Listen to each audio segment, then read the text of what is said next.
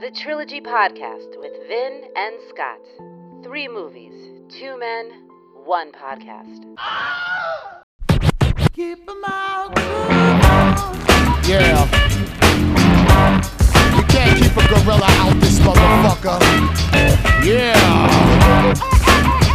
Yo. Oh my God. Oh my. Phil, why are you dressed that way? It's really like with my mesh top and my leather. Scott, why is he dressed this way? I don't know. Are you a hacker in the Matrix? Party Matrix. I'm going to a rave as soon as we finish this. Oh God, a rave! Phil, a rave! Yes, the 90s are back. And how much is the Molly, Club Kid? I have a guy. Have you not heard about the rash of vampires? Listen, I know you're looking out for me, but I think Phil might be a familiar. Yeah, I fucking agree. Show us a tattoo. I know you have it. Come here. Come here. Give me that. Show me the tattoo. Who does he belong to? The Trilogy Podcast, the only podcast in the universe devoted strictly to trilogies. No reboots, no straight to cable. We're bringing you facts, debate, trivia, and more. To hell with the movie if they made 4. I'm Vin. And I'm Scott. And I'm Party Boy Phil. Scott, don't waste any more time. Tell the audience exactly what we're doing this time around. This time around, we're doing the Blade trilogy. Oh, baby, the Blade trilogy. Very exciting. Yes. So we had Phil roll in with his extensive knowledge of horror and frightening people. Yes. And he's going to join us for this particular episode. So it's good to see you again, Phil. We haven't seen you in a while. I know. It's been a minute. I'm excited to be back. Yeah. And so, Blade. We've been kind of dancing around this one for a little while. Are we going to do it? Are we not going to do it? Yeah. An important trilogy. It sort of bridges the gap between the Marvel world and the horror world. Sure. You know? Yeah. I mean, this was definitely a time period in the late 90s, early 2000s where they were taking like gambles on like more obscure comic book characters, and they were kind of working out before the second movie, the X-Men, came out. Yes, indeed. And things just kind of blew up from there. But this is right around that time. Like, this movie walked so the MCU could run, essentially. You know, you're right. They They were shaking off the horrors of Batman and Robin and the failure from the previous year with that particular superhero movie. But like Batman with kind of like a darker tone. Yeah. So let's jump right into exactly what kind of trilogy this is. As always, we have our robotic friend Trilogy Bot. Okay, a robot that was invented just to tell us what kind of trilogy we're going to be profiling. Useless robot, though. But you know what? Your hostility towards Trilogy Bot is so 2 years ago, Phil. You got to give him one thing, though. He is, immune to becoming a vampire. So he's got that over you. So, Trilogy Bot, tell us exactly what kind of trilogy Blade is. Blade is an army of one trilogy. These trilogies are based upon the adventures of one character, as he attempts to save mankind as we know it, over the course of 3 films. All superhero trilogies fall into this category. Similar to the way my robotic nutsack falls into Phil's open mouth. Whoa. Seems like he's not forgotten how much he hates you, Phil, which is always delightful for me. Yeah, I wish there was like a piece of metal I could jam into you so you could burst apart into ash and fire. Okay, Phil. He has evolved to have metal around his heart so you can't get to it. Much as his comments towards Phil were extremely upsetting, he is correct. This is definitely an army of one trilogy. That's the designation we give to trilogies that are basically based upon one character that saved the world over the course of 3 films. We watch their adventures as they battle the forces of evil. All right? Sure. And when it comes to superhero movies, they're pretty much always armies of one. They might have their little superhero friends surrounding them, doing stuff, helping them, always helping them. Right. But it basically comes down to this one dude that's saving us all. What ties the trilogy together is the central character. No question about it. So, Scott, I think let's not waste any time. I want you to rock right into the plots. When it comes to superhero films, they're often a lot more intricate than one would think. You know, it's not just Superman versus Lex Luthor. It's a little deeper sometimes now. So, well, I mean, we're going to get into them. I'm going to, do it up. Let me just get my stuff together. Sorry, hold on a second. It's Scott's Plots. Yeah, we're going to do the plots. Yeah, his name is Scott. It's Scott. Yeah, he didn't give the song much thought. Yeah, Scott's Plots. Yeah, it's Scott's Plots. We're going to do Scott's Plots right here. We're going to do Scott's Plots. Don't fear. We're going to do the Scott's Plots. Yeah, mother. All right. Sounds oddly like the rave music in Blade 2 with "Gotta get him up, gotta get him up." Someone's gotta get it up. I wish I could get it up. The rhythm. Scotty. Okay, so this is Scott's Plots. What I do here is I give you a brief description of, well, sometimes brief description of the plots to these 3 movies in the trilogy, just in case you haven't watched them in a while and you need a little refresher, or you've never watched them and you just want to listen to our beautiful voices talk about these movies. And, of course, we're going to start it all off with numero uno, Blade. 1998. In Los Angeles, a pregnant woman is killed after being bitten by a vampire, but gives birth to a half-man, half-vampire who 30 years later now hunts vampires and raids an underground vampire club run by a cocky young vampire, killing many vampires. After the police arrive, one of the vampires is mistaken for a victim and taken to the hospital, where a young hematologist is bitten, but saved by the half-man, half-vampire and taken back to his lair, where she is treated by his elderly vampire hunter friend. I mean, isn't it convenient that she's a hematologist? Incredibly. You need a hematologist because there's no plot unless you have a hematologist. And Yeah. what's a hematologist doing in a coroner's office? Yeah, exactly. What are you looking for? Yeah. There's no blood isn't there anymore. It's No. not circulating. Maybe she only is a solid hematologist. She only does the solid blood. It's very convenient. Maybe they were just like, hey, this blood looks weird. You gotta take a look By at it. the way- You know who'd like this? Yeah. My She's like- ex-girlfriend. Maybe you're right, Phil. I think the whole thing was happenstance because that guy just wanted to see his ex again. Yeah, he just called her in like, hey, no. He was like, yeah, is there something about blood? So, hey, anyway. I got this charred body, but hey, you want to try it again? Meanwhile, at a vampire board meeting, the young cocky vampire is chastised by pure blood vampires for holding vampire raves, threatening their anonymity. I have a lot to say about this. First of all, it's the suggestion that there's a council of vampires out there. I mean, really. It's old blood. In the world of vampires, I've never considered the idea that some people are pure blood and some are just infected. Like, you don't think of it that way. You pretty much assume that everyone is just bitten by a vampire and becomes a vampire. Right. What is this, fucking Harry Potter? Since when are there full-blood vampires? Yeah. I mean, it implies that out there in the world, there are vampire families having vampire children. And those are the real vampires. Right. What are they, sending them to school? Those are the ones not going to the rave. They're sitting at home watching TV. Yeah. I don't know. I never thought of that they existed. Like somebody was turned. But in that scene, they're kind of talking about how Steven Dorff is like the young upstart. They're like, things have been good for many years with us running shit behind the scenes and controlling governments. And you, young man, want to throw raves? I got a child at home, a young vampire I'm trying to raise. Yeah. I can't go to the rave. Yeah. He's like, I don't know, shit gets kind of fun at the raves. It's a good time. Meanwhile, the young hematologist returns home where she is attacked by a human loyal to the vampires. The half-man, half-vampire arrives, saves the hematologist, and the human loyal to vampires tells him about an archive of ancient vampire texts. The archive of ancient vampire texts is especially funny because they have it all behind glass and it's in a museum format. But here's the thing. Who's going to that museum? Meanwhile, the cocky young vampire kills a vampire board member, gaining more control amongst the vampires. Meanwhile, the half-human, half-vampire and the hematologist torture a morbidly obese vampire and discover the cocky young vampire's plot to use pure blood vampire blood and the half-human, half-vampire's blood to awaken a god of blood. None of this makes any sense. Now we're getting to a point where we're like, Blood what? and blood. Add all the bloods, and then the god of blood will come. And Like- what is happening?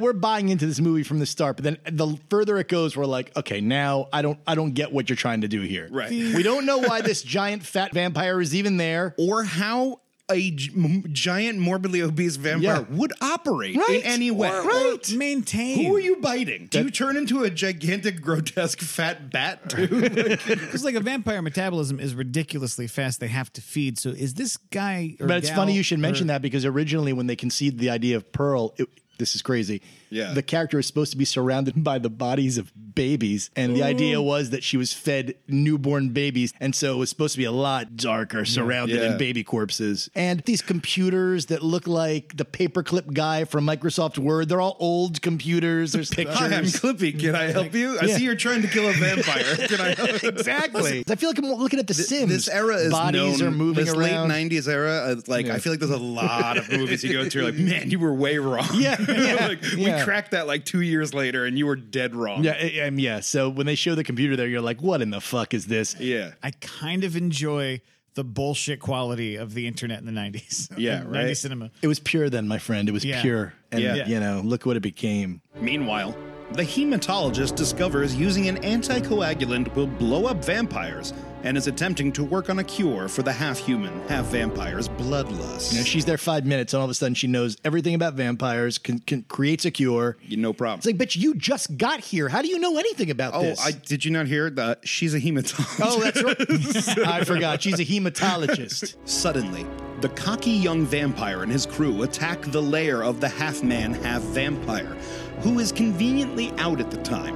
And they kidnap the hematologist and bite the elderly vampire hunter, who, with the assistance of the half-man, half-vampire, commits suicide. And they tell us at this point that, like, Whistler says, you're the chosen one. Only you can help us get the blood god. And it's like, chosen to do what? Yeah, you made it clear to this point you were an accident. You're only able to move around in the daylight because you were kind of like in this middle ground of being born. Like, so how could you have been chosen for anything? What do you mean? And that's like such a classic story thing of like everyone looking down on you because you're mixed, but then being But eventually every action movie has to shed story for plot.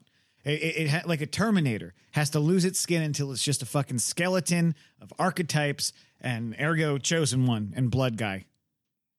I don't know what you're talking about, Phil. All right. Blood guy. The blood guy. When the half-man, half-vampire goes to rescue the hematologist, he learns his mother is now a vampire, originally bit by the cocky young vampire. You know, we really slipped on the incest angle because that's incest like the #1 porn in the Northeast, like... You know, that's ahead of its time. That's the first thing you thought of, Phil, is the incest angle. She wanted to fuck him immediately. No, she's rubbing lips on him. There's it's definitely weird. an incest angle, but I would suggest that the most important part of that last thing that Scott said is the fact that it's the stupidest part of the fucking movie. Yes. First of all, they completely diminish the idea that he's meeting his mother for the first time. Right. No one seems to care. It's not some great revelation. It's dashed off in 1 second. And it doesn't matter. For all we know, it is the only reason that he does this. Yes. That he hunts vampires. Right. Yep. Is To because avenge his his mother You think was this would be a killed by a huge, vampire. big deal. Doesn't Yes. matter. Then Dorf says, I am the one that fucking bit her.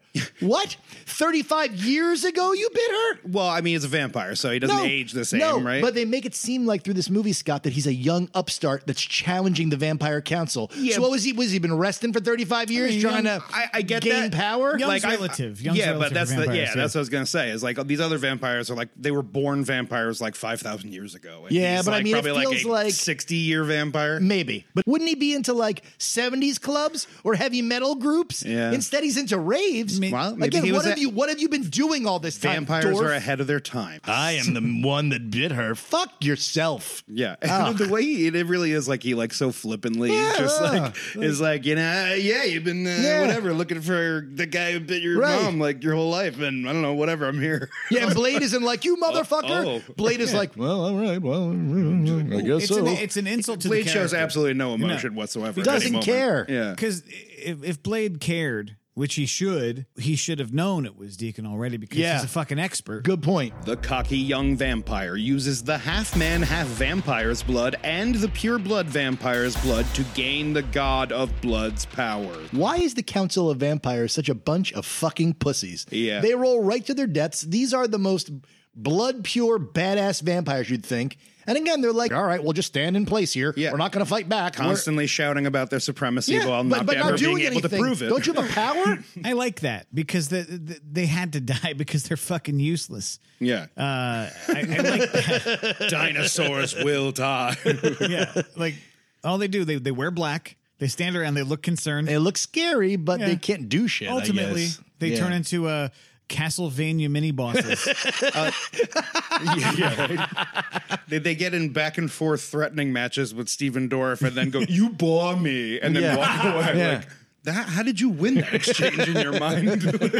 And at this point, guys, you also have what I think is the biggest plot flaw in the movie. And that's going to be the fact that Dorf is the one that turns into the blood god. At no point in time until this moment do they make it seem like he will be the blood god. Yeah. They imply that somehow a blood god will be resurrected to somehow lead the vampires to glory. Suddenly blood's falling from the ceiling. It's hitting him in the face and he's the blood god? Yeah. What is that? One line of dialogue at some point earlier in the movie. Yeah. I will be all powerful. Fucking anything. Right. You had Right. time for Blade's mom wanting to fuck him. Yeah, right. We have a 5-minute incest scene, but I Yeah. can't get Dorf telling he's going to be the fucking god. The half-man, half-vampire, drained of blood, feeds on the hematologist, kills his mother, and injects the cocky young vampire with a lot of anticoagulant, and the cocky young vampire explodes. Afterwards, the hematologist offers to find a cure for the half-man, half-vampire so he can be a full man. But he turns it down and goes to Russia. Yeah, that was really strange, that Russia move. Yeah. Picturing Blade listening to the Rosetta Stone on the plane, just expressions that are threatening towards vampires. How does he know Russian? I mean, I like that noble thing at the end. He's like, just find me a better serum. I'm going to stay the way I am and fight vampires. Yeah, Thought it was yeah, cool. But then Russia, the Russians have their own problems. All right, don't.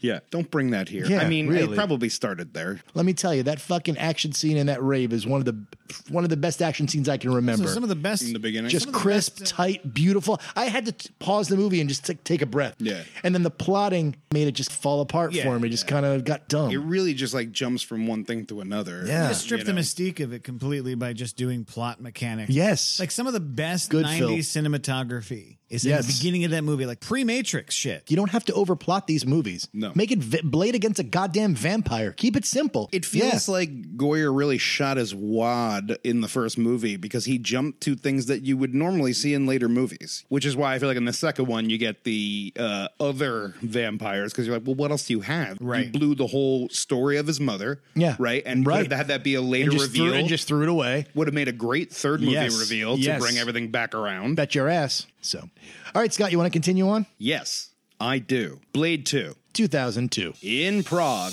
the half-man, half-vampire finds the elderly vampire hunter from the first one who did not die, but was kept alive and tortured by vampires. The whole time he's wearing shiny little pants. That's the torture. Honestly, it wasn't meaningful for him to die in the first movie, No, really, in any dumb. way. Walk away, you stupid son of a bitch. Put those sparkly little pants on. Walk away, you son of a bitch. I mean, to the point where they have Blade doing a voiceover to begin this movie.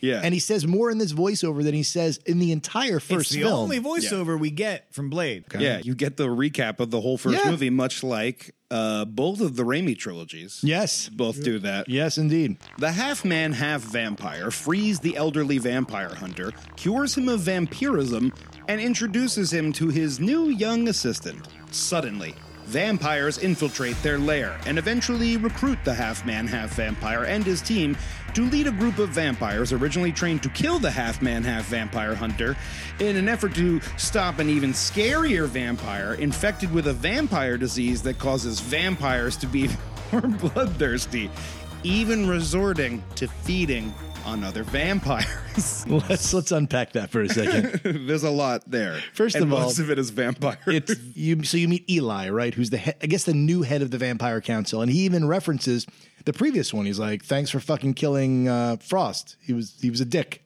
All right. Yeah, he did us a favor. Right. But they make Eli look like a spoof of vampires. Like he's so obviously Nosferatu looking, and it's almost like I'm watching What We Do in Shadows. Yeah. Like he's bald and veiny and like long pointy Right. nails. If you're going to make vampires like a relevant threat, they can't all look like monster men. Well, I mean, in the I'm first sorry, Phil. I know that upsets you, but I'm not a fan. You know what? In the first movie, they're businessmen. So I kind of Yeah. like that this representation is just a European looking bald guy with veiny ass fucking skin. Yeah. I mean, he looks like a vampire. Yeah, you can live for a long time, but at year 10,000, you're going to look like a fucking shaved testicle. Yeah, really. A veiny one. Yeah. With Yeah. blue veins Yes. all over Yeah. the place. And so when he recruits He Blade. hasn't nutted in a while. Oh, no doubt. No doubt. He nuts in the blood soup. He goes right into the blood soup with his full cape on and everything. You're like, take off the cape. Millions of capes. The cape is floating on the blood. You're like, why are you walking right into it? Take off.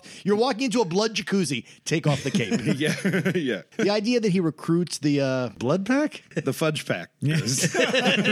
I liked that, all that shit. I thought it was interesting and cool. It comes back to the very common plot that we've seen, guys, in our trilogies, in the world of films and elsewhere, where the hero and the villain have to work together to fight against a third foe, a more dangerous foe. Yes. And we see it all the time. I mean, off the top of my head, the first couple of things I thought of were G.I. Joe and Cobra getting together to fight Zartan, He-Man and Skeletor getting together to fight Hordak, when the X-Men and Magneto get together to fight the Stryker and his gang. Right. Yeah. the Oceans trilogy. Yeah, the third Oceans movie. You know what I mean? They work with Andy Garcia in the to take down second one, third one, third one to take down Pacino. Right. I think in both of them he's involved. He's involved. Yeah, in both. you're right. So the idea is the enemy of my enemy is my friend. Right. Right. So we see this all the time, and sometimes it works and sometimes it doesn't. But there's always something interesting about the hero and the villain being on the same side. Yeah, my only thing is that I feel like when you do something like that and you have to make some of the vampire characters likable now and have to be like good guys, you're right. They have to create the third version that's like, oh, we're the crazy vampires. You're like, right. Oh, these vampires are even too crazy for us, crazy vampire. You know, like two it's jaws. Yeah, you have to make them like mindlessly evil. Just Right, pure, exactly. just engines of evil. The idea that this third unit Reapers. Yeah, Reapers. The fact they're animals doesn't prevent them from knowing an extensive amount of martial arts. Yeah. Who is teaching these vampires martial arts? Yeah. I can appreciate that Blade knows it. He's going to a dojo, whatever. Sure. But every enemy is a fucking expert in karate. I don't buy it. Why do you think happened to Whistler's leg? You know? Oh, yeah. Probably sparring with him like, motherfucker broke my You leg. dumb son of a bitch, kill me. We never Kill fucking me. even know. We're With never those told. tiny little pants. Right? We're never told what happened to his leg, are we? No. He's just kind of limping around. And I thought it was weird that at the beginning of this movie, it was like, at least they get it done. Fix my leg. And I'm like, is there actually something wrong with Chris Christopherson's leg? I thought the same thing too. Yeah. I was like, are we trying to justify? Coincidentally, just before filming, he broke his leg. Are we trying to justify Christopherson's handicap? Streisand gave me a kick in the leg during that movie. She bonked me with her nose in my kneecap. Okay, I need her in the face. There is a prequel comic that explains it. Like, I think Blade kicked him. when he was Shut up, younger. Phil. I'm not Blade joking. kicked him. Wow. I literally it's something to do with that. The whole comic is called Whistler's Leg. The whole plot of that one is. But I like this whole bit with the expedition into the club, the House of Pain for the first time. Yes. It's Yeah. pretty fucking cool. Except they really should have played House of Pain at that moment. I thought Don't you about that think, too. Right? Like, I mean, you almost I thought they have were to, going right? cut to it and No. immediately was like, Instead- top of the morning to you. Yeah. But again, we're in another rave. I mean, these guys only exist in a fucking rave. Yeah. What else are you gonna do? Like fucking college freshmen just partying it up in a rave. I Bunch know. of fucking losers. And they're all dressed like they shopped at the Gap. Yeah. The Euro Gap or whatever the Oh, fuck. God. I fucking outgrew raves the day that I grew them. Sounded right in my head.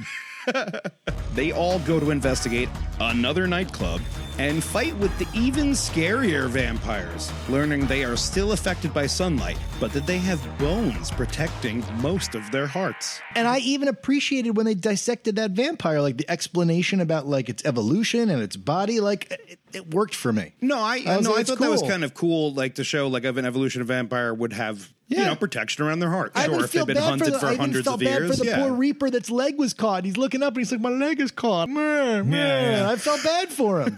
I pity these guys, even though they would. I'm just hungry, man. Yeah, he's a hungry guy. I found it funny that during the entire club battle, they're pumping bullet after bullet into these fucking reapers and nothing is happening at all. Yeah. And I mean, that's all the action. Bullets flying. What's Yeah. happening? And then at the end, they're like, wait a second, let's turn on these fucking UV lights. And then it burns them all immediately. I thought that was A ridiculous. little was- anticlimactic, frankly. Like Yeah. maybe try that first. Here we go. This is when plot takes over for story. The elderly vampire hunter discovers a nest of even scarier vampires, and they set off a sunlight bomb the young assistant created, killing all the even scarier vampires except the original even scarier vampire. But the specially trained vampire team betrays the half-man, half-vampire and his crew, revealing that the vampire disease was created accidentally by one of the head vampires, who was trying to genetically create stronger vampires.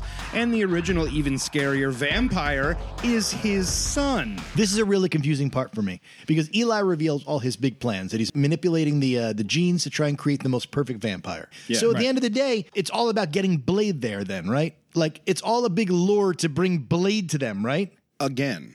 Yeah, it's a get like the first movie. Again, Right. is about get Blade Blade's there. blood. Well, wouldn't he also need them conveniently to be eliminated by Blade too, just so they're not killing a bunch of other vampires? Yeah, no, I think he wants Blade to kill all of them because it's correcting his mistake and something that eventually his son is going to lead these people back to eat all the other vampires, right? Right, So but he also sort of implies that he it's doesn't give a self-defense. shit about anyone but himself, too. That's what makes it confusing, because he's like, fuck everybody. It's Yeah. all that matters is me. So you're left with this, you don't know, and that's kind of an annoying part of this movie. I like this movie, but this little plot construct in here pissed me off, because it wasn't clear. It just feels like Yeah. a race to the ending. Like maybe there was more stuff that was just cut to fit a slot. Yeah. Both of these movies, there's moments that are, plot turns that completely undercut everything they laid before Yes. it, basically. Yes. I mean, it was interesting enough. I thought the evolution of like, oh, how would you evolve like an ancient I agree. mythical creature? I agree. Like, We were waiting for a twist, obviously. The vampires were gonna betray Blade. He even said it.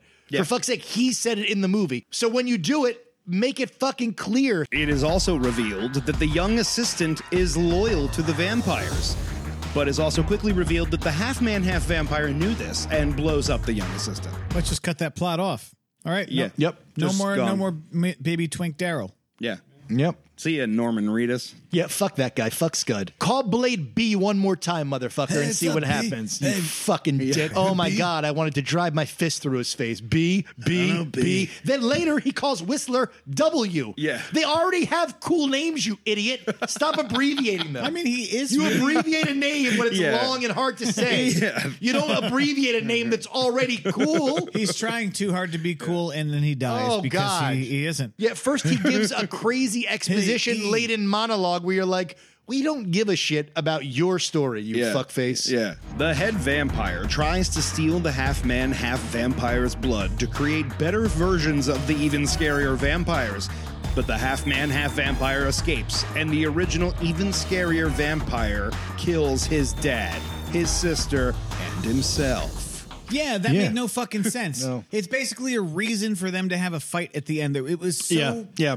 poorly contrived. I didn't mention in this plot, there's the whole fight with Ron Perlman, Yeah, which is a great fight. which is a good A fight. phenomenal fight. Unnecessary to the plot, and meanwhile the plot is unfolding without Blade. I don't know, this whole movie feels like an audition for Hellboy. I don't know. I hate to tell you, I thought this movie was a hell of a good movie. I mean, Yeah.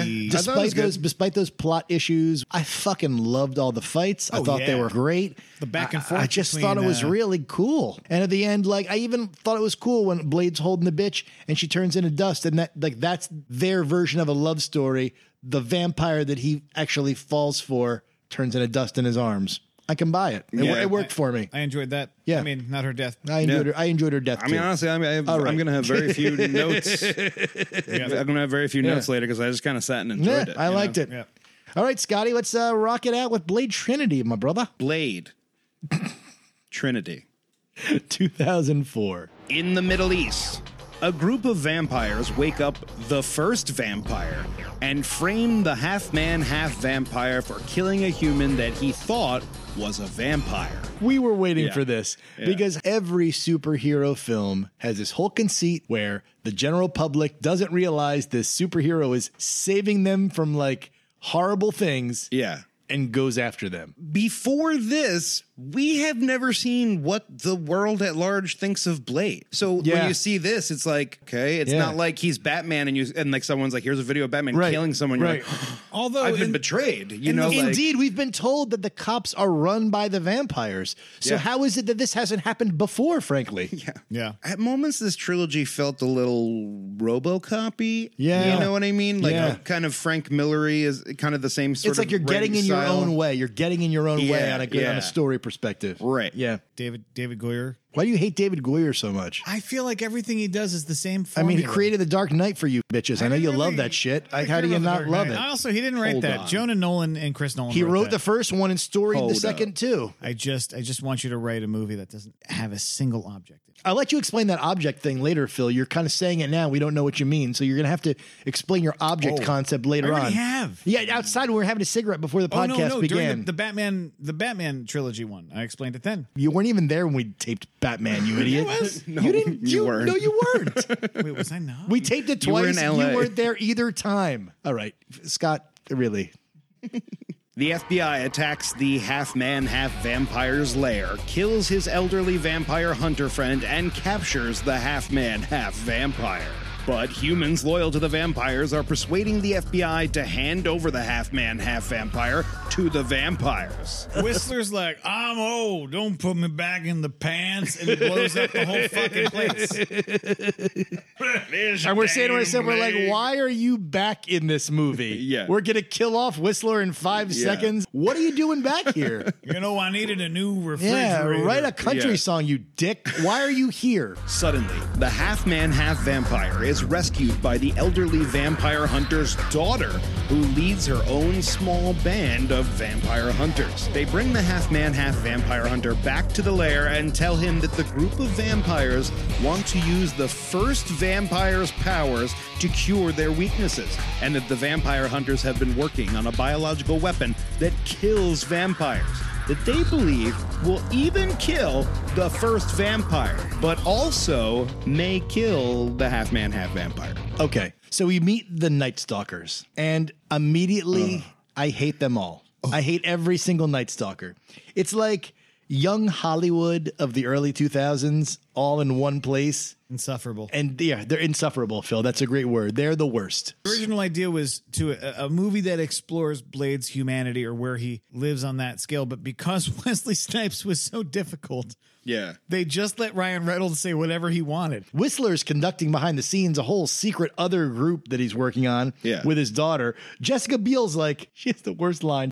He's like, I thought Whistler's kids all died or whatever. And she goes, I was born later out of wedlock. Why haven't we seen her before? Yes! And why weren't you helping Blade the whole time? Why wouldn't Whistler let him know? Yeah. These guys, they're like, we've got sleeper cells all over. When one cell goes down, the other cell pops up. Blade's like, I'm getting fucked up here. Why isn't anyone helping me at all? I was wondering where you were going on the weekends. We meet all these Night Stalkers. They're all... Or maybe just Blade's just a bad listener. Yeah, maybe. It's like, well, I gotta go hang out with my daughter. Yeah, whatever, I don't care. Again, it's this whole idea about using Blade's blood to create the solution. Blade's blood is going to be the thing. They go through their whole explanation of like Dracula, and you're like, what are you talking about? You mock Dracula? I come into the store. I do not wear a little tuxedo. I dress with a gauntlet that'll never be used in the final fight at all. Not one time. Yeah. Once in a while, I just look like Super Shredder. I look like a jeweler. The Upper East Side. That's what he looks like. It's ridiculous. I'm surprised he's not on the cell phone I have more to say about Dracula as we go, but this is at the point where Natasha Lyonne breaks down this whole thing about how like the DNA talk about how if you shoot Dracula with the DNA, it'll kill all the vampires in the world. In some vampire lore, it's like the progenitor of other vampires, upon their death, will kill other vampires. Right. But they don't explicitly say that. But that's not even what it is. No, it isn't what it is. Exactly. And they also want to give Dracula a justification for shapeshifting. They're like, yeah, he can shapeshift. He's got snake bones or whatever. At no point is he a bat. What are you talking about? But that's what's funny is like, he's like, yeah, he might be able to shapeshift. Not like a bat or anything. Meanwhile, the vampire hunter's daughter finds a warehouse full of human beings being harvested for blood for vampires, and the half-man, half-vampire destroys it. And then it is never referenced ever again. And I'm not sure why they went there in the first place, because frankly. that was the original plot of the movie. Well, it was also supposed to be a big part of the concept of the first movie as well, Phil. And they wound up kind of taking it out. Yeah. In this one, it amounts to nothing. Absolutely nothing. I mean, nothing. When they return to the lair, they find the first vampire has killed or captured most of the vampire hunters. But one of the dead vampire hunters left a recorded message explaining the bioweapon needs the first vampire's blood to work. So we did an hour on the Night Stalkers just so that Dracula can roll in and just take them all out. Yep. Yeah. And you got Blade like an asshole while Beale is trying to mourn her friend going, use it. Use it. He's just trying to get a decent performance out of Jessica Biel during that. Oh, God, she's awful. She stinks. I mean, the same kind of... Wesley, we're trying to film the scene here. Yeah. Can you go back to your trailer? You're not needed right now. Right. This is actually one of the few times we are not trying to get you on the set. He just walked on himself. Like, you're not even in this scene, Wesley. Get out. And that science is a little wonky, too. Again, shoot this into Dracula, and it'll kill every vampire. Yeah. Okay. All right, so it needs one more ingredient, but I think if you fire it into the ingredient, that ought to do it. I don't think chemistry works that way. Use an arrow or use a gun. Use I don't anything. care. I'm a character you just met. I have all the answers. Also, I've never done this. This is all pure theory, so... Utter speculation. Put your life on the line to try and do it. The half-man, half-vampire sword fights the first vampire and is able to stab him with the bioweapon, mixing with the first vampire's blood and releases into the air and kills all the vampires and maybe the half-man, half-vampire?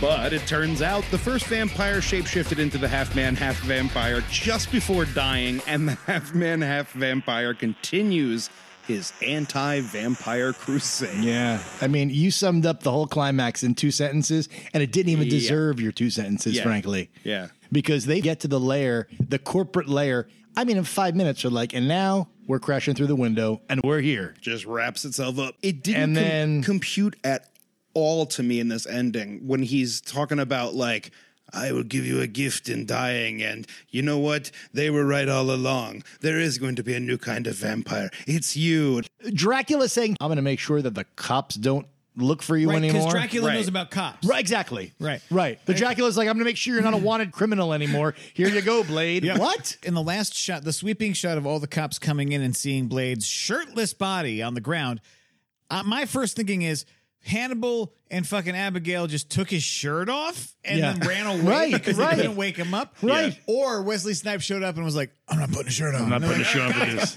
Both of those ideas, way better than what we got. Right? Yeah. Right. Yeah. They walk in, the cops, and they're like, wow, there's a bunch of fucking ash human beings here. And it makes you say to yourself, well, did they now recognize that, like, vampires are real? Every time somebody comes and was like, vampires, they're like, this guy's nuts. There's nobody really fighting against it. If I was a cop and a guy was like, listen, here's $100. Vampires are, wink, wink, not real. Not real.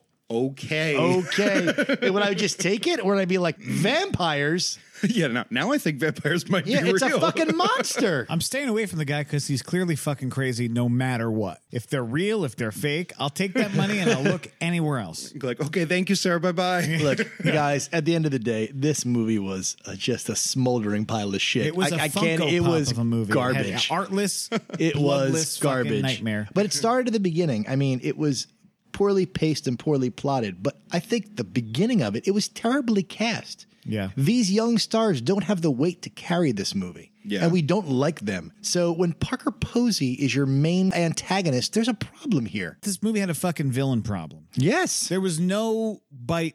There was nothing to none of them. I mean, know. like, Dracula shows up and you just treat him as like an extra lodger in your apartment. Right. So, he keeps fucking all these broads. Yeah. In the other room. Don't you want to go in and talk to him? Yeah. All right. It didn't seem like they really thought through raising Dracula. It was shit. They're like, all right, yeah, he's here. What's even bigger than the Blood God? The fictional character of Dracula? Well, fucking A. There were many. Naturally, he lives in Syria. He's the first vampire. Yeah, pull him out of the ground. All right. Come on. So that was Blade, gentlemen. The plots of Blade. Yep. Blade. Yeah. Southwest Assyria, born and raised. All right. Good plots, my friend. As Thank always. you. Good plots to you as well. Appreciate it. Well, don't tell me it was good plots. You did the plots. Good plots to you, my friend. All right. I just Good plots to you, Phil.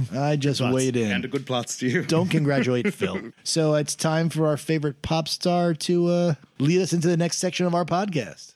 William? Information Blade came on the heels of the 90s vampire craze. There were a ton of movies in the 90s that were based upon vampires, and Blade was kind of the tail end of that. So you had your Bram Stoker's Dracula, the Coppola did, and you had Interview with the Vampire. You even had Carpenter's Vampires. So this was a combination of those films, and it figures also into the world of superhero movies and the Marvel films. The year before, Batman and Robin had bombed. And so this movie brought it back from the dead. It did, Phil. Very good, Phil. It did. It was Marvel's first successful film. Do you know what the film they produced before this was? The last film they produced before this? Howard the Duck. Howard the Duck. Oh, damn, dog. Them and George Lucas, right? Was involved with that? Indeed. That's it. No more Mr. Nice Duck. This movie was directed by a dude named Stephen Norrington, who was an FX guy, all right? Not really a director. And the only other thing he actually directed down the road was League of Extraordinary Gentlemen. He had such a hard time directing Sean Connery that he vowed never to direct a film again. And he didn't. Yeah. Connery ruined him on directing films. Yeah. Just like I ruined your mother. Your mother's a whore. Your mother's a whore, Norrington. Do you think he leaned into it at that age? Well, you hear stories even earlier where, like, Connery would come to the set, like, dressed in his golf shit, and he's like, I've got one close-up, and then I'm going to play 18 hole. Him and Wesley Snipes worked together on that Rising Sun. Yes. Yeah, good movie, actually. Wesley Snipes did an interview and said that Sean Connery taught him to do car scenes without pants. Is he just the laziest actor that's ever existed? He's like, did you know they can't see your legs? They did it in Last Crusade, too. Yeah. On the Zeppelin. No pants. They're not wearing pants. I heard that too. The stiffy under the table. The camera can't see. It's not an X-ray camera, as I once maybe thought. Blade was created in 1973 as a supporting character in the Marvel world in a comic called Tomb of Dracula. And at the time, he was more of sort of an everyman type. He wasn't really a daywalker. He was just this dude that couldn't be turned if he was bitten by a vampire. And only later did they make him like a superhero after he was bitten by Morbius in a Spider-Man comic. Yep. And he's also much older. He was born in a brothel in England in 1929. Okay. I thought I heard a hint of a British accent on Wesley Snipes there. Motherfuckers always showing a ski up here, isn't it? Hang on, is your name Wesley Snipes? That is insane. It's insane that the actor Wesley Snipes has that name. If you saw a picture of him and a picture of me, and you were asked who should be named Wesley Snipes, you'd pick the pale Englishman every time, Les. This movie bounced around development for many years, as so many of these Marvel films did. Sure. Early on, they were talking about Richard Roundtree, who just passed away. Rest in peace. Shaft. Trilogy superstar. Well, no, he was just in Shaft, so he's not a trilogy superstar. He's a trilogy actor. He had a trilogy of Shafts. That's not Phil. That's not a superstar. Superstar is more than one trilogy. He was just in Shaft. Trilogy star. He's trilogy star. Way to know our terminology. Fucking 7 years into this exercise. I mean, we sent you the handbook. It's been a minute since I've been here. And they also messed around with the idea of LL Cool J playing Blade, which might have been interesting. I'm the pinnacle. That means I reign supreme, and I'm notorious. I'll crush you like a jelly bean. I'm bad. It went through a ton of development, and then when the screenwriter, David Goyer, who we've talked about already, came aboard, he wanted to do it in a more serious tone, because it was kind of being treated as a spoof up until that point. Yeah. Right, now, Goyer has written many films. Right? He's a big-time screenwriter in Hollywood. He did the screenplay for the first of the Dark Knight films, and then did the story for the other two. He did a couple Supermans, did Ghost Rider, the Terminator Dark Fate movie as well. So he's a big-time... Gross. Yeah, I mean, look, they're not... Woof. Every movie he makes has an object in the middle of it. Every fucking movie he makes. The first Blade, we've got a blood god. Second one, we got all the embryos. The Dark Knight Rises, same thing. We got a bomb. Man of Steel, the world engine. Batman Begins, the fucking train with the bomb on it. The hydrogenizing there. The old MacGuffin. I don't fully dislike Goyer. I'm just hard on him because I feel like he tells the same story with different jackets on. Yeah, no, I hear that. He wanted vampires to be played as serious villains, not like these romantic, gothic Interview with the Vampire tortured souls, which we'd seen for so many years up until this point. Most of all, I longed for death. I invited it, a release from the pain of living. Oh, Louis. Still whining, Louis. Snipes came on after trying to do Black Panther, which he couldn't get off the ground. That's a fucking shame. Signed on as an executive producer and like really added his own weight to the movie. And it was a big part of creating the character and the film for the first two films. All right. Yeah. Snipes has some pretty good theories. He's talking about how when it comes to action films, American action films are all about spectacle, whereas in the Japanese action films, the violence is an extension of the character itself and his feelings and how he treats things. And there's a physical drama going on there. You don't have to hit a guy, and we're not beating a guy up with 200 punches, take him out. Very applicable things, very dynamic and filled with a lot of emotional content. They considered a couple different people for Whistler, one of which would be Jon Voight, which probably would have been pretty good, actually.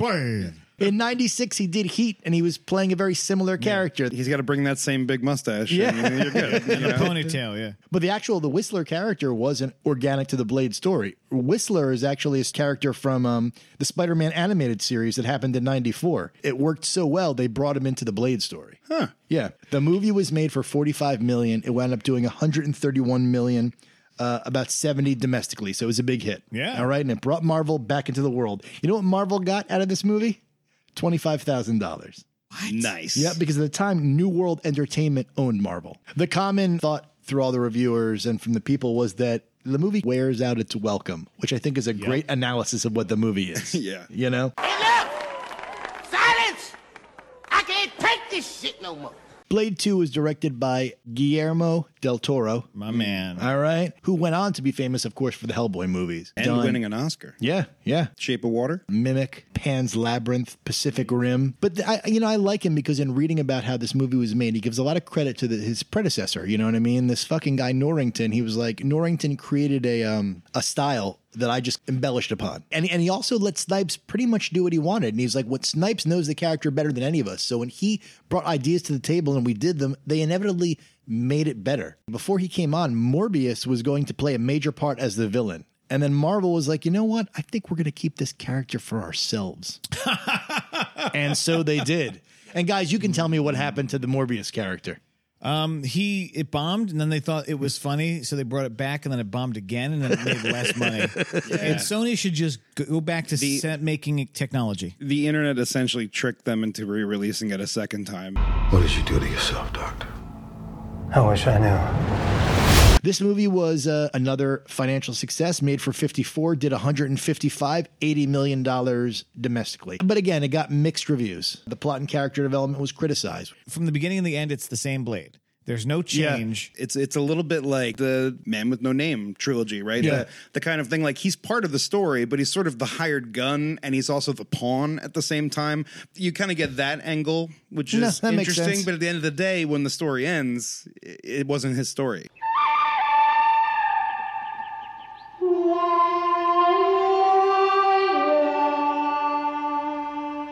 Here's a little piece of trivia. Michael Jackson was originally going to do a cameo in the second Blade movie as a vampire pimp in the House of Pain. No. I swear to God. No. Yes. Whose idea was this? Goyer? Like, there's 5 or 6 movies where Michael's just like, it'd be great if I was in that.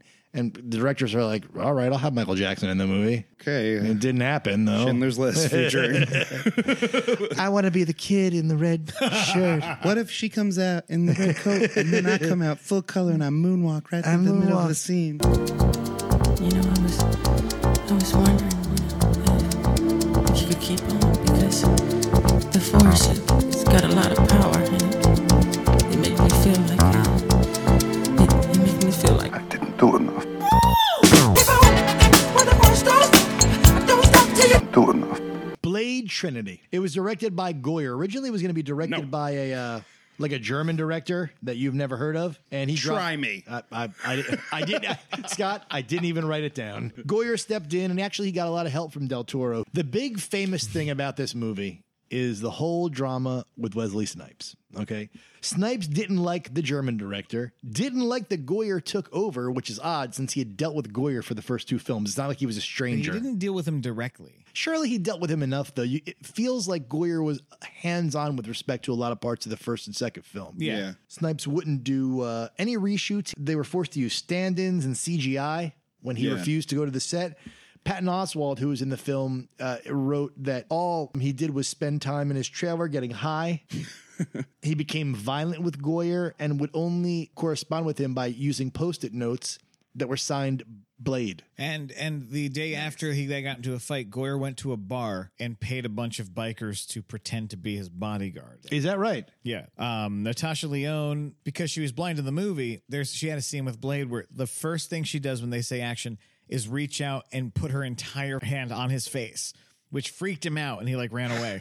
Goyer was accused of being a racist in the film. Snipes apparently also called Ryan Reynolds a cracker. And he really used this angle where he was the executive producer, so he should have more say in the film. That title doesn't necessarily mean a lot from a creative perspective, but I get a sense that, again, he was spoiled by Del Toro and the original director and allowed to kind of do a lot of things on his own. So when Goyer was sort of wait a second, it pissed him off. Yeah. So I can see it both from his perspective, frankly, and from the director's perspective. Yeah, I mean, Goyer wrote all the movies, so I can certainly see the two of them butting heads. He's like, hey, I'm Blade. And he's like, I fucking wrote all the scripts, though. I made you Blade. Right. So what are you talking about? But at the same time, he's the vehicle for the movie. And I think at the end of the day, the studios would be like, we can lose Goyer. We're not going to lose. Not going to lose. Wesley Snipes. Right. He is a new filmmaker. He's written scripts. This is one of his first movies. Right. Why isn't he trusting the engine of the fucking movie with ideas? Right. Yeah. Either way, Snipes denied a lot of these stories, and he wound up suing the studio over salary, over screen time, casting decisions he didn't get a chance to make because he was the producer, and then he was in turn sued by his agent because he didn't pay them their commission. And I think that Goyer just wasn't there for him. If you just sit and watch Blade Trinity, it's a D-. It just doesn't work. But if you know what they went through to get that movie made, it is an A+. The fact that movie exists puts it above Citizen Kane. This movie was made for $65, did $132 million, about 52 in the United States. Still a success.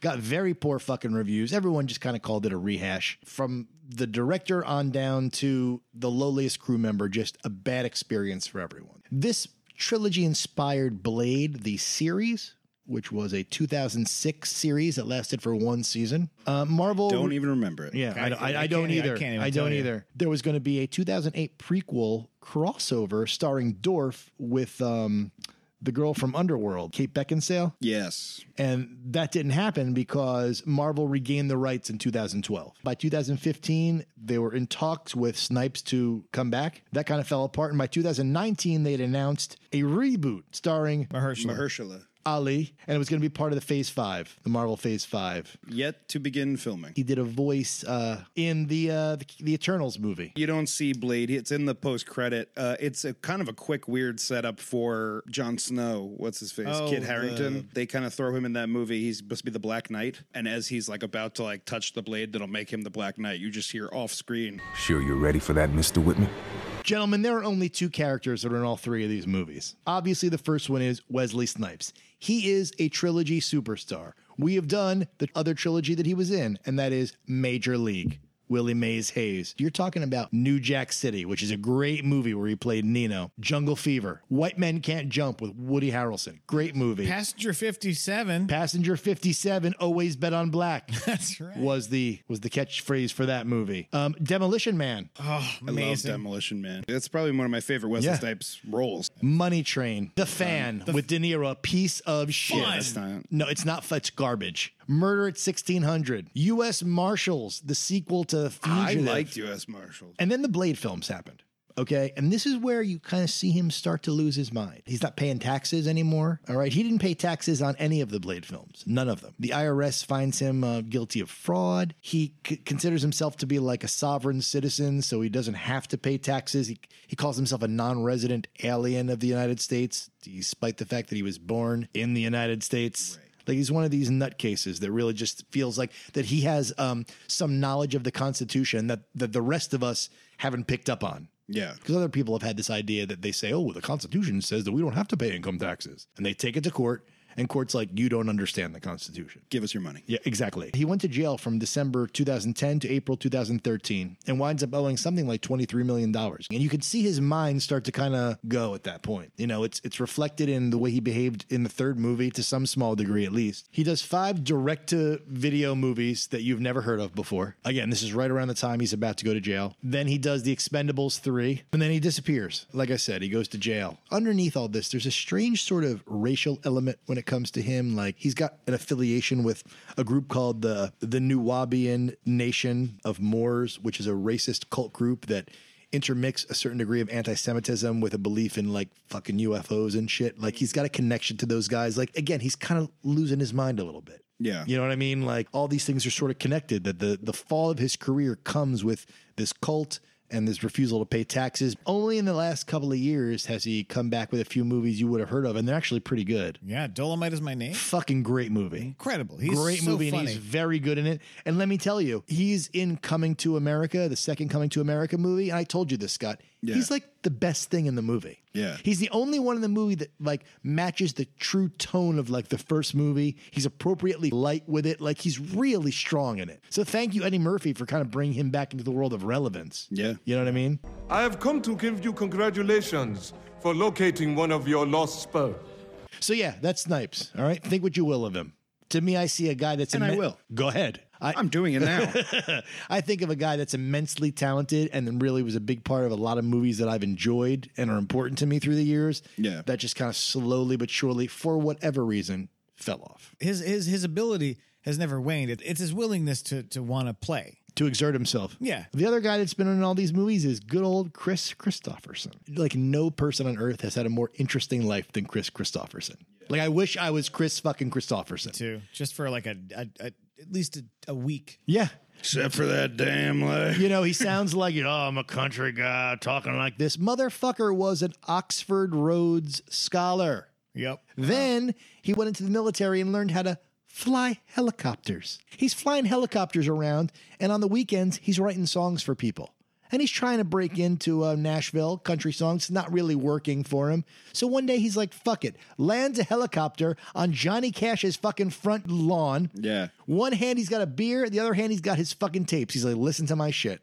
And that's how he fucking broke in. Yeah. That is badass. And he's had a lot of big hits in the country music world. Probably the most famous one is Me and Bobby McGee. Everyone knows Janis Joplin, but many people covered it and got hits out of it. Yeah. There's another song he wrote called Help Me Make It Through the Night, which was another... I love Help Me Make It Through the Another Night. big song that he actually wrote. And then through the course of the 70s, transitioned more from being a country singer into an actor. And he's done a lot of pretty big movies. Pat Garrett and Billy the Kid, which is a Peckinpah movie. Alice Doesn't Live Here Anymore. Scorsese. Yep. And Alice, the sitcom, was based on it. A Star is Born, of course, with Streisand. Do you know who was supposed to have that part? Elvis Presley. Yes, indeed. Yeah. And the Colonel wouldn't let him take second billing to Barbra Streisand. Yep, would have saved his life. Did you remember that Chris Christopherson was also in Big Top Pee-wee? That's right. As the guy that owned the circus. And he also fucks the little lady. He fucks a tiny pixie, a 3-inch tall woman. Pee-wee, this is my wife, Midge. Midge, this is Pee-wee Herman. I used to know someone named Midge when I was little. Small world. There you go, baby. He was in Burton's Planet of the Apes. Payback, which, Scott, you and I have talked about many times. He was in that movie, The Dolphin Tale, where the fucking dolphin lost its fucking tail and they had to put a robot tail on it. That would literally be the Scott Spots if there was a trilogy. They put a fucking dolphin That's tail what on. happened. That's the one where the tail fell off and they put When a a tail guy on. cut the dolphin's tail off, they put a fucking RoboCop tail on it. What fucking snuff film are you talking about? I also wrote down Joyful Noise, that movie with Dolly Parton and Queen Latifah, where they're singers and they're making joyful noises. They're joyful. They're joyful. That's Chris Christopherson. He comforted Sinead O'Connor on stage one time when she was getting pelted with shit. Everyone was booing her because she didn't want to do the national anthem or something. Yeah, something like that. And he put his arm around her and said, "Don't let the bastard get to you." I'm singing this song for my sister Sinead, concerning the god-awful mess that she made when she told him her truth just as hard as she could. Her message profoundly was misunderstood. All right, guys. So now we're at the point of the podcast where we do our little breakdowns of each of the films, the little funny observations that we have of each of these films. We're talking about Blade. For thousands of years, they have existed among us. Now, one will lead them to conquer mankind, and one will try to stop him dead. Let's knock down some of the actors that are in this film real quick. You got Stephen Dorff, who I detest. Okay. Yeah, he's pretty terrible. Backbeat, Cecil B. Demented, Fear.com, the World Trade Center movie. The reason Yeah, Fear.com / the World Trade That's not the same movie.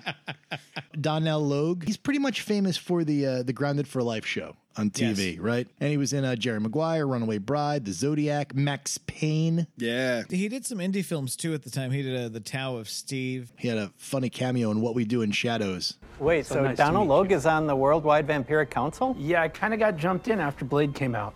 But you are a vampire, yes? Yes, kind of a funny story. I was not a vampire when I filmed Blade, but it was such a fun shoot, and I sort of fell in love with the lifestyle, so I decided to jump in and go whole hog. Now, Udo Kier, he's basically made his career playing vampires. Udo Kier. All right, whether it be modern vampires, Shadow of the Vampire, Vampire 3000, Blood Rain. Dude is a vampire. Blood for Dracula, the Andy Warhol movie. I think of him as the heavy and Ace Ventura of myself. But when I see him, immediately you're like, well, this guy's evil. And congratulations on all your success. You smell terrific. And that's all really I got for as far as actors go, except for Tracy Lords, who's a famous underage porn star who's in the first scene of this movie. I had a thought in this movie when Tracy Lords is dragging that guy through the meat locker on the way to the rave. That'd be kind of funny if they just passed Rocky hitting some meat. Punching some meat in training. Hey, hey, Nick, what's all the noise over there? No. Sounds like a damn monster movie. When Blade rolls into that rave, that first action scene is breathtaking. It's the best. It reminds me of the first Transporter. The way that that first scene is like the first 20 minutes are awesome of that movie, like, and I feel like the rest of the movie is just sort of running out of steam. Yeah, good until point. It ends. Good point. Donnell Logue is in this rave, and you're kind of seeing him from across the room, and you're saying to yourself, "Should I be scared of this guy? He looks like my high school social studies teacher." Right. I'm not scared of this guy. Yeah. Yeah, he moonlights at Spencer Gifts. I love when the police shoot Blade. And he's like, "Motherfucker, are you for real?" Yeah. Yeah. Best line. Especially because like he's so reserved most of the rest of the movies, and then suddenly he just like will throw out a Wesley Snipes. Like, right. Are you out of your mind? Like, get out of here. The less he says, the better it is, because when he does say something, it's got that weight to it. Can't tell you, they'll kill me. Kill you, motherfucker, I'll kill you. I have some comments about when he saves the hematologist, right? Yes. And he grabs her. And in getting away from the vampire, she throws her out the window across to the roof of the other building. Yeah. Like he throws her onto what looks like a tarp on the other side of the building. How do you know what's under it? Yeah. How do you know what's under it? Thank you, Phil. Yes. I wrote the same exact thing. Fucking thing. Could be anything. What if it's a bunch of like rivets? Right. Yeah. What if it's just barrels and barrels of metal rods? What if it's just a bunch of vampires? Right. What? They're all sleeping. Oh shit! 40 vampires under there. What are you doing? Later on, he goes to her apartment. He's just throwing vampires like through all of her bookshelves and everything, and just destroying her apartment. Yeah. And she should be like, "Why are you just like thoughtlessly wrecking my apartment?" I think she has the line at one point. She's like, "Is that necessary? Yeah. Like, you just broke my table." Yeah. Like, it's almost like Snipes is going out of his way to destroy her apartment. You can do this without wrecking everything I have here. Yeah. And then later, now she's a doctor, mind you. Yes. He goes, hematologist. Hematologist. Yes. I think Whistler says, "And I'm going to inject you with some garlic." What? I'm a doctor. Yeah. Oh, okay. Don't inject me with garlic. That's, what are you saying? I don't. Garlic's not meant to do that. Yeah, she's the first person that should object to be like, don't do that. Yes. Yeah. No, it's cool. We've done it plenty of times. Inject me with garlic. I mean, they haven't explained anything to her yet. Yeah. We're going to inject you with garlic. What? Pro-vaccine, anti-vaccine. Yeah. He says, sides inject him with garlic. He's like, I'm injecting garlic. It's going to hurt a lot because you're not really supposed to do that. Yeah. That's why it's going to hurt. It's garlic. You're putting it in your veins. If this were 20 years later, she would immediately show Whistler on her phone a video of a doctor saying, "You shouldn't inject garlic because it's happened Don't before." do this. Yeah. It's garlic. But you hate garlic, don't you? No, I like garlic. It's just a little much. I was like, we get a quick little scene where maybe 4 words are said, and it's this relationship he has with a pawn shop. He's like a fence also, so he can bring him dead vampires' watches and buy. It was also quick and kind of like a, who is that guy? Like, you know, like they're funding their whole workshop based upon him like getting Rolexes off vampires that he's stolen. Like that's what pays for the workshop. Yeah. Come on. Yeah. Come on. Oh, there's also one scene around that time where we watch as Whistler is filling the car with gas. And I mean, 1 second later, using the same hand, lights his cigarette. And there's gas visibly dripping off his hand. Oh no, he did that drunkenly. Like it's like when you're peeing after the 6th or 7th beer and you just don't care where it goes at the dive bar. That's how he poured the gas. Yeah. Later, I forget why he's even there, but he goes into like that club where those Asian girls are singing and all the old Asian men are smoking cigarettes and watching what's happening, and even they look like they have no fucking idea what they're watching. Like, what is this? Like, it was obviously, like, it looked like it was a strip club that they filmed it in, or like set it up like that, but then made it where they were singing. The rapping. The thing the is, rapping. I like karaoke. Like, again, it feels very like kind of Frank Miller RoboCop to me. Of like, this is what some criminals do because it's a fucking crazy world. Dorf meets Snipes in that park in like Chinatown or whatever, and he's holding that little girl, and he's threatening the little girl. Yes. He takes this little girl, he picks her up, and he throws her through a bus stop. Yeah. Right through the bus stop. And Blade does not a fucking thing. He just watches it happen. Just watches it happen. Yep. Then she stands up in the middle of the street, and only then does Blade run over, grab her, and say, hey, get your ass home, or whatever. How is she still alive? He threw her through a bus stop. She doesn't have a fucking cut on her. You're almost waiting for her to like turn into another vampire who was just like, ha ha. Like, I mean, it was all a trick. It's preposterous. Yeah. I was kind of mouth agape. What do I care? They're nothing but cattle. They ambush the place while he's conveniently not there. Of course. Blade comes back and he's talking to Whistler while he's dying, and he takes a piece of gauze and he's just kind of gently mopping up blood on his collarbone. He is covered in blood. It's so much blood. What could you possibly be treating? It reminded me He's of like, don't worry. Dab, dab. Dab, dab. Like, you know. It's like when you're at dinner and to be polite, you sort of move the fork around a little bit. Yeah. You kind of put slide all the food over to one side. So look, I ate half of it. Now wipe yourself off. You're bleeding. Wipe yourself off, man.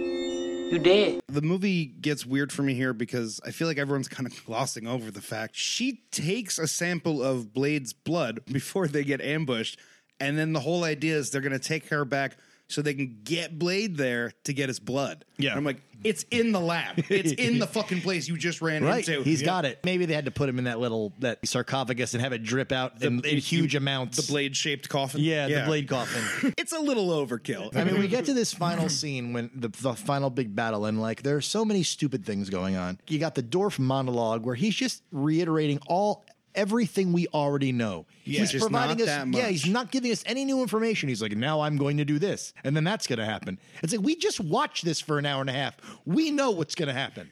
Yeah, we don't. We know. You're not adding anything to this, you idiot. I also kind of don't understand why the pure blood vampires don't buy into any of the old ancient stuff.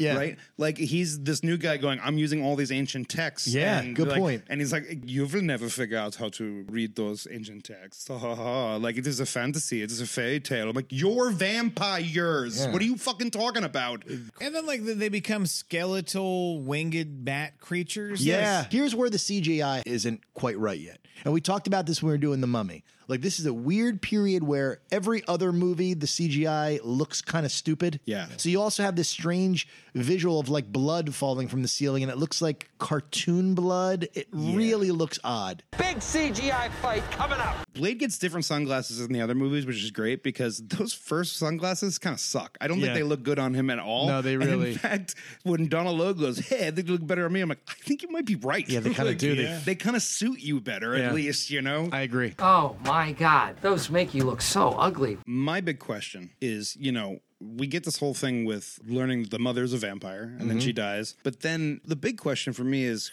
who is his dad? That's a great question. right? We find out who made her a vampire, but not who actually fathered him. Who was his father? It's almost as if they could have potentially talked about that in any of the other two fucking in movies. a sequel. Yeah, Maybe the answer was in Russia, when he's off to Blade 2 Mission to Moscow.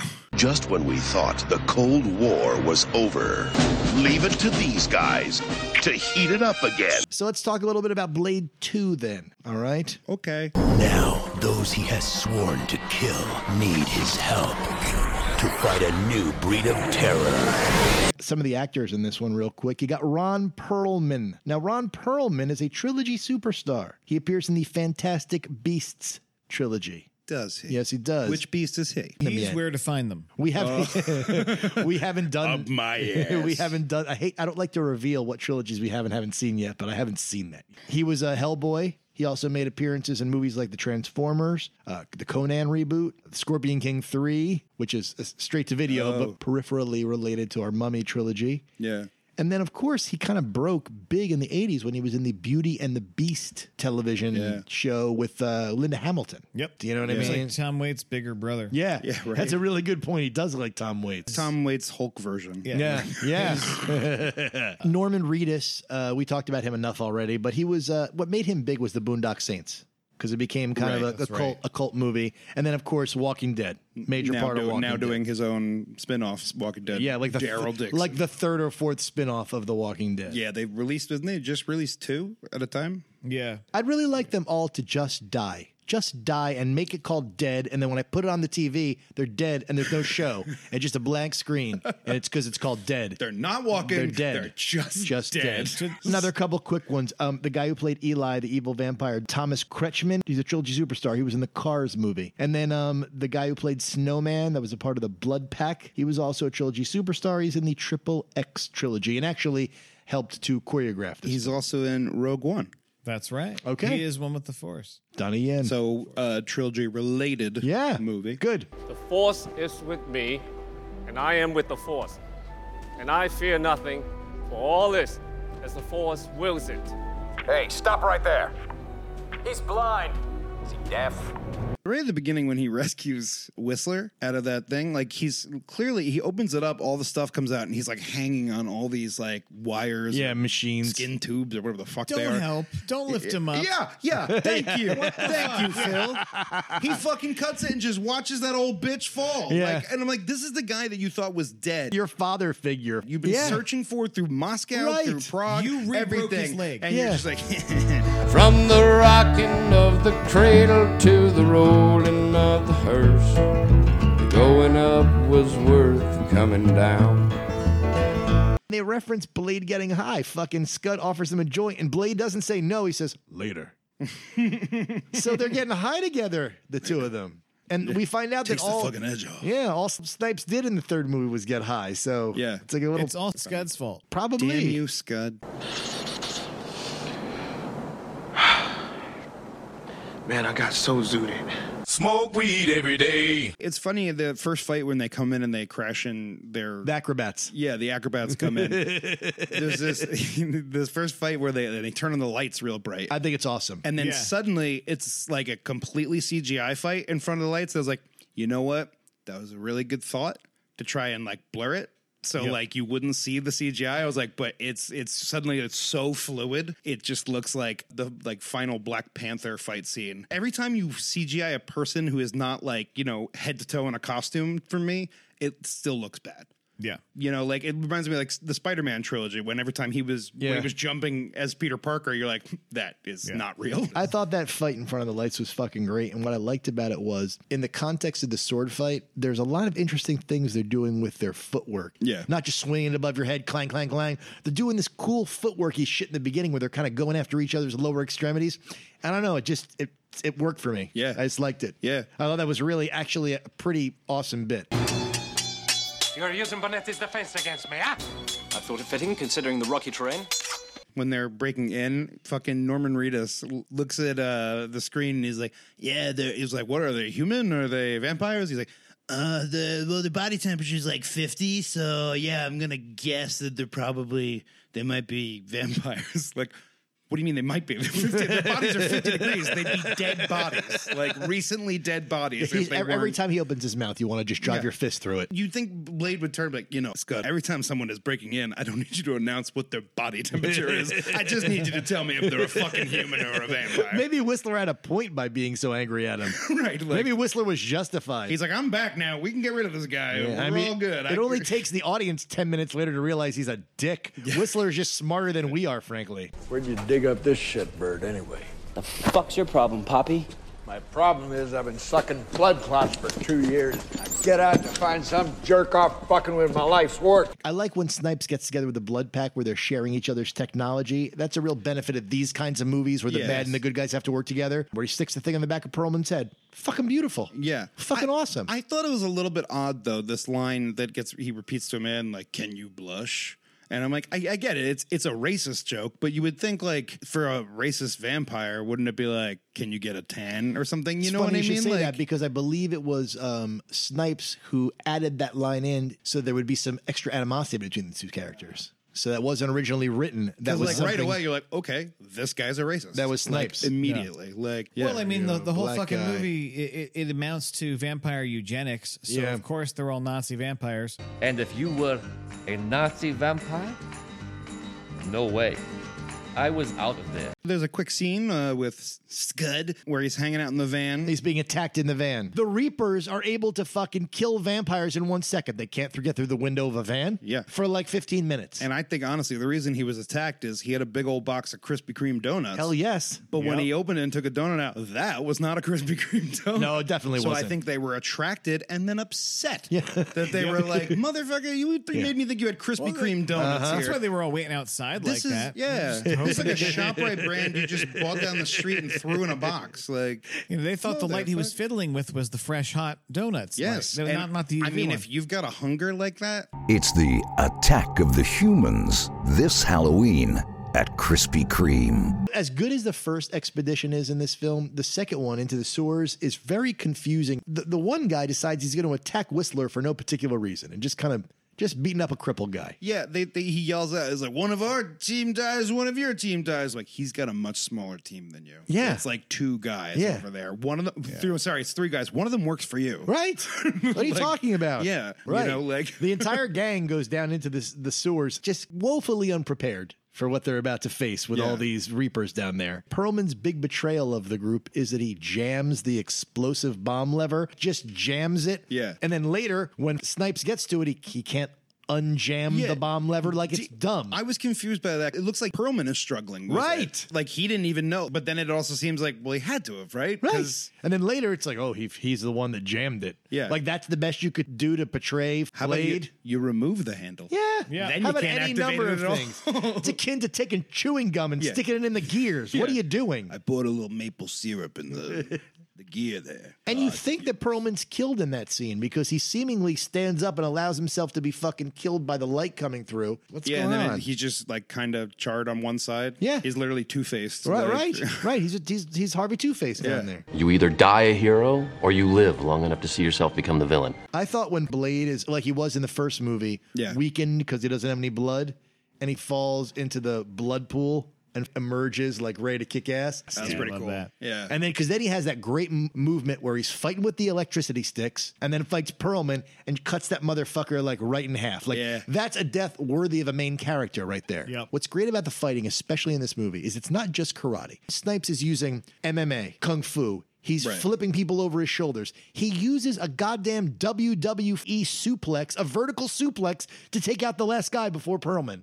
So he's using all different styles of fighting, and that's what makes it interesting. I mean, it's like we talked, Batman knows every single. Yes. Yeah. Good point. And he, like, they incorporate it into some of the fights, but For it doesn't sure. look as stylized as this movie was. Like, we're going to make a big choice here to kind of differentiate, I think, from Batman. Because in a lot of ways, Blade is kind of like Batman. Yeah, in a way. Because Batman, in a lot of ways, is just fucking like Dracula and Sherlock Holmes put together. So, really, Blade is kind of the same thing. And Blade is like Kick fucking flip a guy over his shoulder. Combos out of nowhere.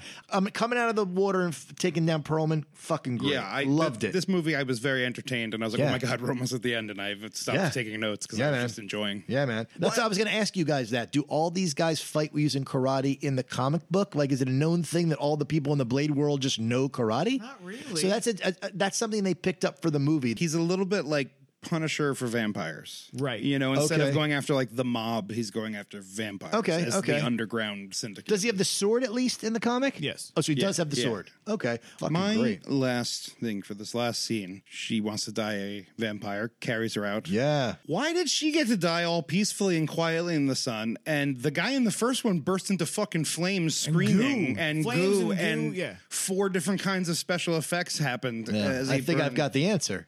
We learn in the movie The Lost Boys that every vampire dies in a different way, depending upon the kind of vampire they are. Really? So I don't know if they purposely took that to this movie, but I felt like I noticed it in the Well, they were first both movie pure as well. bloods, right? So, you know, in fucking The Lost Boys, there's people exploding, other people like Kiefer Sutherland just kind of slumps over and dies. Yeah. So I don't know whether that's real vampire lore, but it's good enough for me. That movie is not this movie, so I would like this movie to explain it. You're right.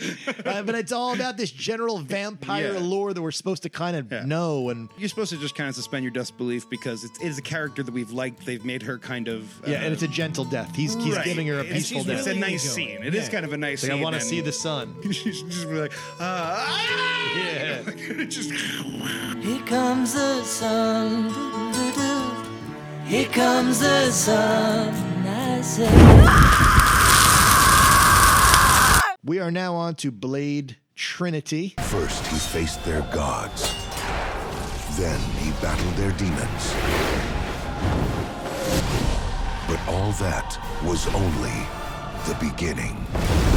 I'm going to go through the actors in this. You got Ryan Reynolds, who's a trilogy superstar. Say nothing of the fact that they're making a third Deadpool that's going to come out anytime now. But he's also, he was in Harold and Kumar as well, which makes him a trilogy superstar. Yes. All right. Hollywood kept pushing Ryan Reynolds at us until finally he caught on with Deadpool. The fact is, he bet on himself and he won, and now he makes whatever he wants. Well, the studios bet on him because he's not the one that gave him 100 opportunities and 20 fucking films. The Deadpool thing was self-financed. He was campaigning. He played Deadpool in the Wolverine X-Men Origins movie. that's right. And they totally fucking ruined the character. He starts right at the beginning. He's like quippy, quippy, quippy. And then they remove his mouth in the movie. And it's Good. like he's literally called the Merc with a mouth. Boy, he just rubs me the wrong way. Granted, I've always enjoyed it. Something about him, and especially in this film too, like his little jokes, they piss me off. It's the thing is they get in the way. Yes. The idea is that he's breaking the tension or showing the bad guy that he's not intimidated in But if any you way do by it them. constantly, if you're doing it nonstop, even Blade's like, shut the fuck up. Right. It's a lot of Ryan Reynolds at once. is. Being It his is. most Ryan Reynolds, really.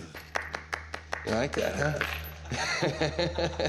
Go fuck your sister. You got Parker Posey, which someone decided to cast as the head of the vampires. She's most famous for the Christopher Guest movies, where she's Yeah. great. She's fucking great. She's used better here than she's used in Superman Returns. Callum Keith Renee, who plays Asher, the brother, trilogy superstar. He was in the 50 Shades trilogy. All right. You got John Michael Higgins, another guy that's famous for the Christopher Guest films. He's also a trilogy superstar. He's in all the Pitch Perfect movies. He is also the host of a little game show called America Says. It's on the Game Show Network, and it's delightful. What is John Michael Higgins known for? Eating ice cream. Patton Oswalt has become most famous through his observations of pop culture, both on the internet and in his stand-up. Yeah. More so than for his acting, but the acting roles that he chooses go to that pop culture idea. Yeah, You know? it's interesting because he, as an actor, plays roles that he would make fun of in a comedy. He did a great little movie called Big Fan, where he plays a sports fan who's It's a great movie. Yeah. Big Fan is actually a very good movie. I've seen it myself. editor of the Very Indie Club. good movie. He was a trilogy superstar, another Harold and Kumar guy. And he's going to be in the trilogy killing Ghostbusters 4. So cool. Why the fuck is it beginning with the Ryan Reynolds voiceover? Exactly. But the first line in the movie goes to steroid-ridden Triple H. What is this writing? Cuneiform, you dickhead. I love how they're looking in this thing that has ancient ruins everywhere, and they're looking around like, I don't know, I think this is another dead end. I'm like, are you fucking seeing the same thing I'm looking at? Yeah. It's an ancient tomb we're in right now. I don't think this is going to be a dead end. Like, Right. And then seconds later, Dracula just appears and like super shredders out of the fucking water. Exactly. Like, and there's no ritual. Like, you know, the first one, they had to get all the blood. They had to make sure all the blood was together and spilling and doing all this. And they had to get Blade and so they could release the blood god. And the beginning of this is just, hey, is Dracula in here? Oh shit, he is in here. You want to come with us? Yeah, okay. Even the fucking stone slabs that they move to get to his crypt look like styrofoam. They don't look real in any way. Like, it just feels like a shit set. Like it's garbage. A bunch of C-level actors and celebrities come in and wake him up by accident. Yeah. That's it. Who gives a fuck? There's something beneath us. You find a watch? Is it a body? The setup makes no sense here of the frame job that he was like, I'm not a vampire, dickhead, like, and takes his vampire teeth off, right? Which immediately makes everyone wearing vampire teeth for the rest of the movie look weird and stupid because you just watch the guy take it off. Blade would never have been tricked that way because in the first movie, she says, how can you tell that they're vampires? Like, by the way they smell, by the way they move. Exactly. And he goes up and he was like, huh? Why aren't you disappearing? And literally the guy goes, why aren't you smarter? Don't be so gullible, McFly. When we are introduced to the character of Jessica Biel on the subway where those guys trying to accost her, this is just a minor thing, but why is it in every movie where someone's carrying groceries, there's a big loaf of bread unwrapped hanging out at the top of the bag? Right. How often does someone need to buy that? Yeah. And you definitely get it wrapped up. It's not just just touching And you the would bag. think that kind of bread would be like pricier than like a normal You double Wonder sheath Bread, it. You you put know? a bottom sheath and a top sheath. It's like a baguette or something. I don't know. Yeah, it's like you don't know anything about bread. What do you know about bread? What do you know about bread? About bread. I know a lot. I love bread. I love bread. I don't deny myself bread. I have bread every day. I have bread every day. I have eaten bread every single day. The group of young vampires who are attacking her, one of them pulls down a mask to be like, pulls this like scary skeleton face mask. Is like, and I'm like, you're a vampire. Why would you need to put a scary mask on before you're going to attack somebody? I'm a vampire. Duh.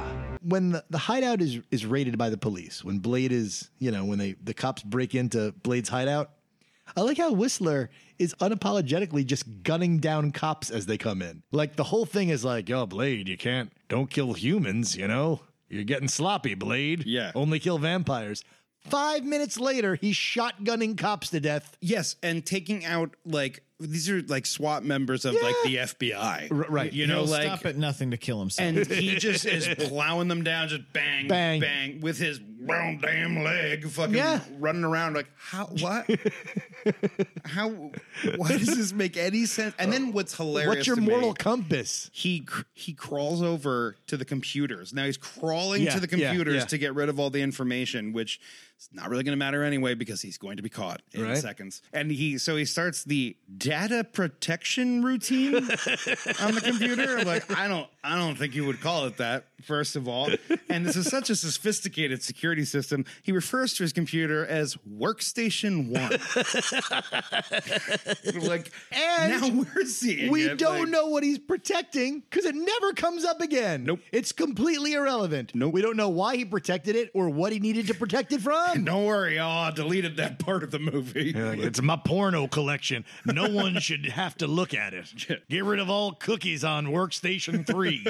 It's just pictures of pink pants. And print to printer 4. God damn it, this never works. Blade, get me on the internet. Wi-Fi my ass. God damn. How's about this one? So we're in the cop station, which is just a ridiculous scene. The cops and the psychologists. They have the most accurate police sketch I've ever seen in there, which is like, how did anyone see him that close? He was wearing sunglasses and his eyes are perfect. Yeah, he's on video, too. The cops and the psychologists couldn't be more reminiscent of actors playing cops and psychologists. Then suddenly, Parker Posey just comes walking in, just looking and sounding ridiculous, just making a fool of herself. She gets involved. Reynolds comes in to make the save. Blade wakes up with a giant erection, which is full front. And all of this happened in the space of like... I need to rewatch guys, this. it happened in the space of 2 minutes. Parker Posey in. Ryan Reynolds makes a save. Stand up. Erection, bedlam. Bedlam is happening here. He's beating up cops. Erection, absolute bedlam follows. Yeah, exactly. Magic arrows are going through walls, going around corners. What is this? What am I looking at here? An erection. Yeah. Then like cops have him cornered outside, and they're like, "Oh, wait a second, a car's here." Yeah. So they're like, no we're cornered. problem. Oh, I guess this isn't a corner after all. Everybody just get in. You're making me sit in the middle? I'm Blade. Yeah, you are. You have a massive erection. Really? After we meet the Night Stalkers and we feel uncomfortable and awkward by the entire thing, they cut back to Parker Posey in a boardroom sitting on like the table, and she's like whining. She's like, "We almost had him." You have Dracula. Yes. Because 1 second later, Dracula just walks out and he's like, "I guess you'll need me to help out." Or whatever. Oh, yeah. I forgot we released Dracula. Thanks, Syrian Dracula. I'm glad you're here. And I mean, in the last scene with him, he's like, "I'm not going to help you." In this one, he's like, "I'm here to help you."